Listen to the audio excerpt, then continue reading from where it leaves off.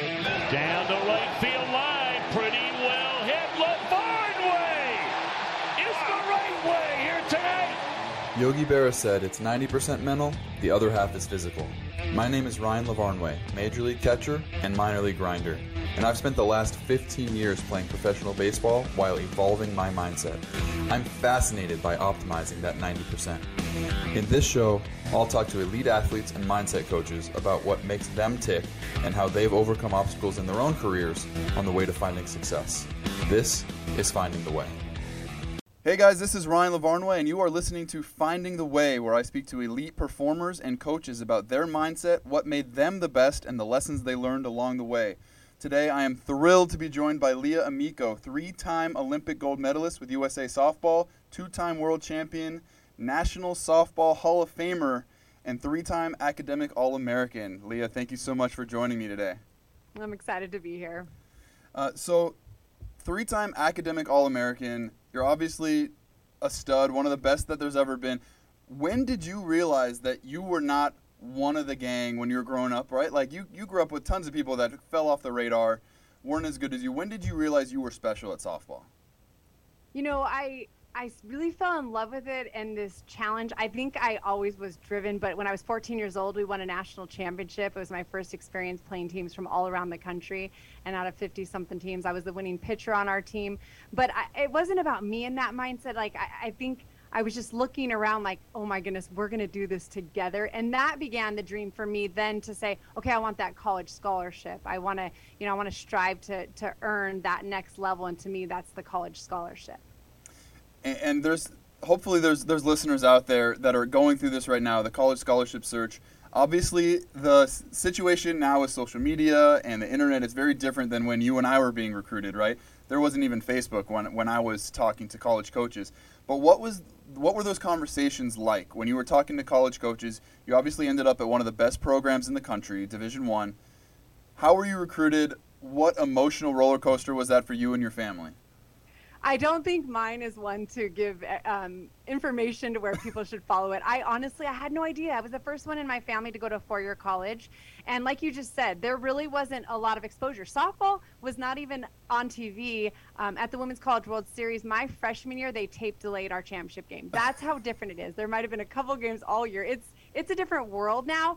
What I will say, I was given really good advice by some people who had played college softball, and they said, hey, coaches are at the tournaments. They are watching, make sure if they watch everything. It's not just how well you pitch, it's how you respond after you don't pitch well. It's how you respond especially after you make mistakes or after, bad at bat.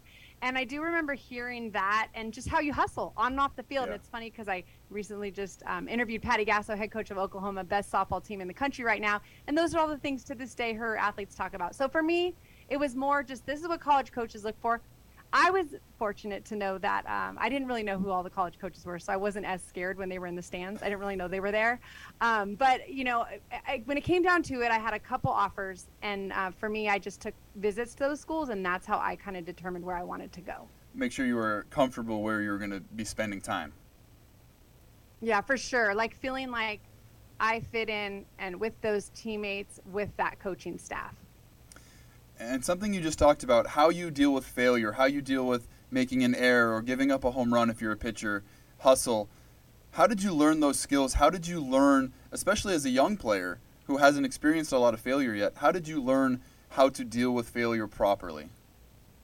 For me, I think it just burned inside when I messed up. So it was this inner, just yearning to say, I need another chance because I need to redeem myself.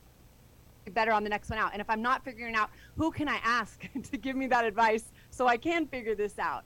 And literally, I really believe that's what carried me through my Olympic team experiences, was wanting to be better. And the sport of baseball, the sport of softball, it will beat you up. Yeah. You'll always have chances to redeem yourself, and it's how you're going to show up the next at bat or the next pitch that matters the most.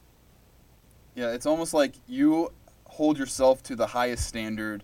You expect the most out of yourself, so nobody else can be disappointed in you more than you are. But how do you handle that when you are your harshest critic? What is your mindset? What is your kind of technique to getting over from being disappointed in yourself to now it's time for the next one? One of the things for me was to get extra reps. This would be maybe throughout a season, right? I would, if I felt well, I was able to keep more of a quiet mind and go in and see the ball and hit the ball, maybe little adjustments here and there. But when it started to get where I felt like out of control, that was putting in the extra time doing what, practicing, preparation, basically building my confidence by just the consistency there. When I was on the Olympic team and we're already in a competition, it then became win the mental game. Right now, even if I'm not at my best, this is what I told myself, I'm still better than my opponent. And that is something I really believe that all of us can be better at. It's when we beat ourselves up, right? Oh, I didn't do well. And then we beat ourselves up and now we get pushed down even further. And we maybe look outside to try to find somebody give me confidence. I don't have it. But instead it was like, okay, I'm having my bad day, but I still can beat you even on my bad day. I think that's so powerful. How do you find that kind of confidence, right? Because baseball and softball, it's such a game of failure. Even on my bad day, I'm still a better player than you. Where did that come from? I don't totally know, but I want to win. Yeah. So I think it's this idea you're standing in my way of me winning. Okay. And so I got to take you out. And as long as I keep my eyes on the prize, what is right in front of me? What do I need to do right now? I think that's huge. This as a baseball athlete. It's really about what I'm going to do right now. We talked a lot about when I was on the Olympic team, like having short-term memory, obviously learning the lesson you needed to learn, but kind of throw the other stuff out, especially if it was, if it wasn't going well. And then having that game plan. I think for me, it was also staying positive minded of like, what is my next plan? So this pitcher, she got me on the rise ball. Okay, listen, don't swing at the rise ball. I'm not telling myself that. I'm saying, hey, first pitch down in the zone, drive it where it's pitched, or something in that positive mindset as opposed to trying to tell myself what not to do. I think that's exactly how I do it too. What's the first next thing that I need to do to make the positive adjustment? That combined with what Ted Lasso says of be a goldfish. Right? Yeah. 10-second memory. I love that. And it is so true because I think those that dwell and just sit and let it eat them up, those are the people that really struggle to then get over that struggle and kind of move in that positive direction. Okay, so you've talked about playing for Team USA in the Olympics. I was an Olympian as well. I didn't get to play for USA. I played for Israel, where I'm probably the only catcher in the world that could have qualified to make that team. So it was an easy position for me to earn. But playing for the best team in the world, 3 consecutive gold medals, what was it like being recruited for that team? I think everyone wants to hear this story, right? Everyone that watches the Olympics every 4 years, every 2 years if you watch the Winter Olympics, dreams of representing their country one day. What was that recruitment process like? Yes. Okay. But before that, I need to say, Ryan, I love that you were the catcher for Team Israel because the last 2 summers have been involved with the youth program, the under 18 last year for Team Israel for softball, as well as the under 22s this past year. So I've gone with them to the European Championships. So I love that connection that we both have. But for Team USA, so I was in college, and actually it was after my freshman year. We just won a national championship. I was the only one that got a hit in the championship game for us to beat UCLA 1-0. So I was this little 18-year-old freshman who didn't know any better, okay? But I got a hit off of the best pitcher in the game, Lisa Fernandez. I would go on to win 3 gold medals with her. But they said that summer softball is going to be in the Olympics for the first time ever. And then that was it. This new dream in that moment was just inside of me. I didn't know how I was going to be on the team, but I was going to be on that team. So we go to this tryout. There's about, 60 something athletes from all over the country, all different ages. I'm one of the younger ones. And I remember an older athlete saying, oh, the younger girls, they'll have their chances for the older players. Because there were a lot of women who put their lives on hold waiting for this world championship sport. They'd won world championships, but they wanted to be in the Olympic Games. Yeah. And so there was a tryout. And it was about 4 days, and I remember thinking, no, I don't care if I'm young. I'm still going to be on that team. So I obviously wasn't making the choice, but I just wanted to lay everything on the field, and my name was picked. And from that moment on, I played for about 10 years. I did take 1 year off after the 2000 Olympics to have my son, and then I came back when he was 3 years old and won my 3rd gold medal. You had to try out every single year. Wow. I hated the tryout process, Ryan, because our sport is not just one weekend, right? It can change every weekend, the type of weekend you have. But fortunately, they watched everything. They watched how you competed an entire summer when you're in college for the entire year. and they saw that there was still a need. But one thing too I want to add is physical. Obviously, you've got to be able to compete, but the leadership and how you train and the type of teammate you are. I know some Olympians that got cut in the next Olympic qualifiers because they weren't a good teammate and couldn't play a different role. Yeah, well, so many things right there that I just want to latch onto because I love hearing how you speak with such passion about this experience. First of all, yeah, it's not a one weekend sport, baseball or softball, right? We talk about the showcase all-stars, the people that show up, they can hit a batting practice pitch 5,000 feet, but then you put them in a game, they can't hit a curveball. But this podcast is about mindset, it's about leadership. So I want to talk about the leadership aspect that you're referring to. I've listened to you speak before, I've watched your keynotes. You talk about after your 112-game world record-setting win streak, you lost 3 games in a row. And then you guys had a team meeting. Can you tell me how you overcame the obstacle of going from the longest win streak ever to the longest losing streak ever in USA softball history? I think it was so crazy because that was all on the news. We were being interviewed by the Today Show for that win streak. And then, like you said, we lost 3 games in a row, which had never happened to USA softball, and let alone on Olympic stage. And so we had to figure this out. And it really was our veteran players, our leaders, and specifically Dot Richardson. She's now the head coach at Liberty University in Virginia. But she, you started to see everybody kind of the first time step back. Everybody, like what just happened. Then there was a little bit of click starting. And then by that 3rd day, I really believe it was make it or break it. And we got together as a team, and it really came down to 2 things. And I think this is important for all of us. Accountability. What are you going to be accountable for? Right? It cannot be, we knew we had each other's backs, but we couldn't be passing the bat in this moment. It had to be, I'm going to step up and get my job done.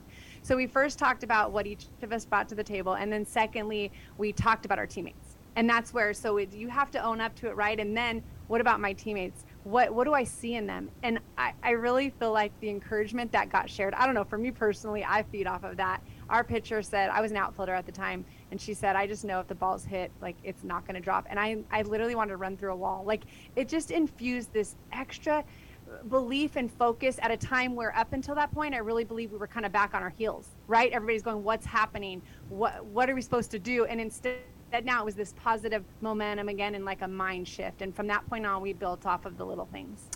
When I've heard you tell this story before, you talk about how when you're up at bat, it's not a team sport right now, right?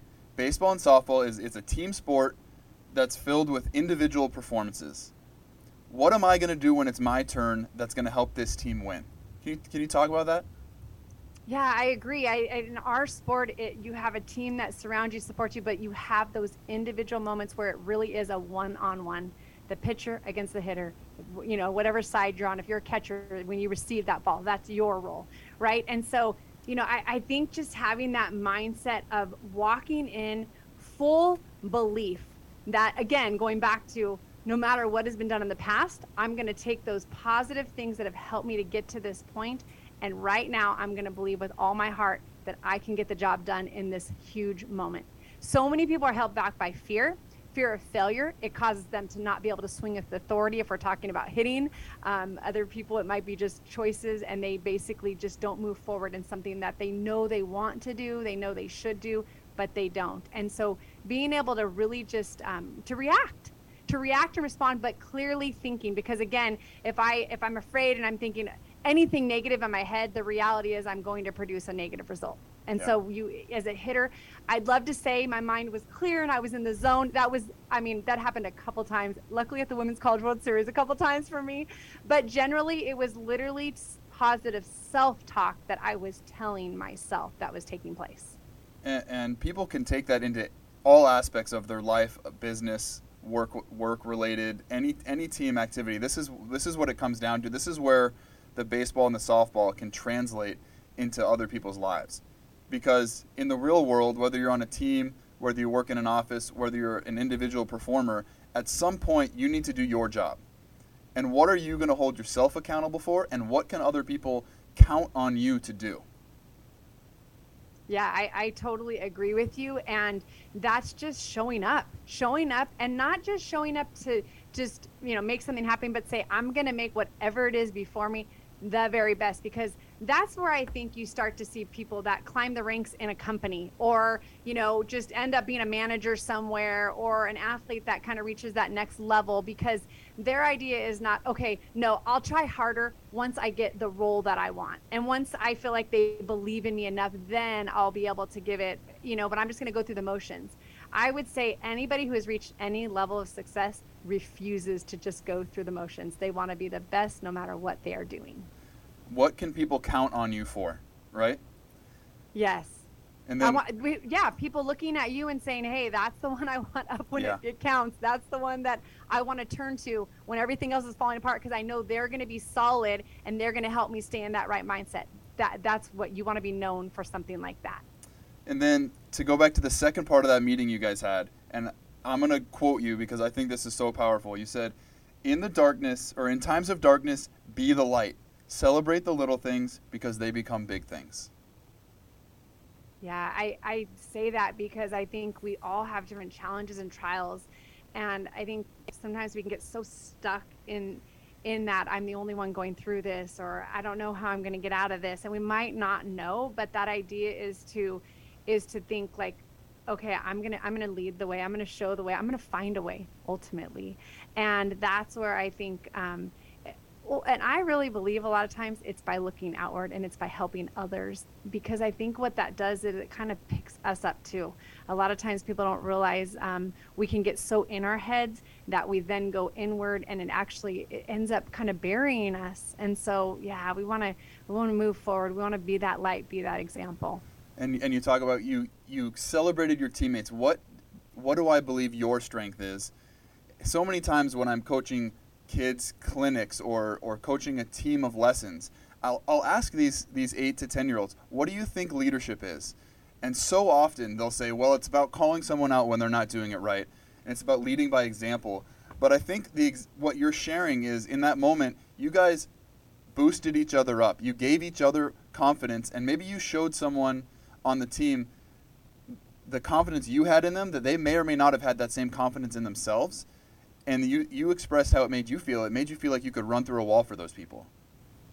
I think care and encouragement goes so much further than people realize. I'm going to tell you, Ryan, it was funny because on my second Olympics, the baseball team for USA, they won the gold medal. But it was very funny, interesting. I don't know if it's funny, but it was interesting listening to some of these guys talk, and some of them talking about some of their coaches, even in AAA, and how much they couldn't stand them. I was like, what?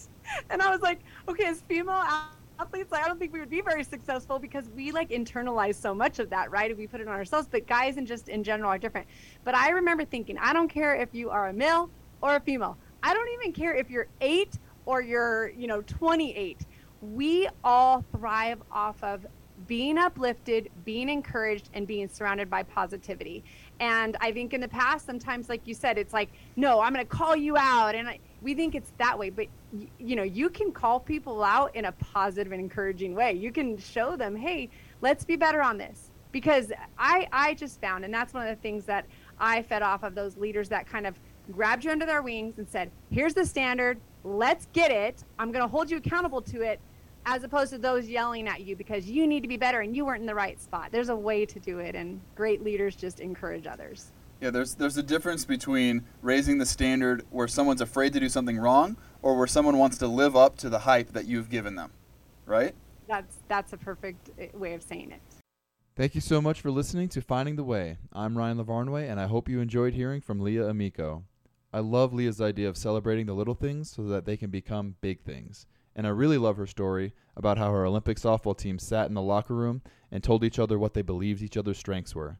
The confidence that must have created, the camaraderie, the belief in each other and in themselves individually. I think that goes a long way. Thanks for listening to Finding the Way with Ryan Lavarnway. Find previous episodes on Apple Podcasts, Spotify, or wherever you listen to podcasts.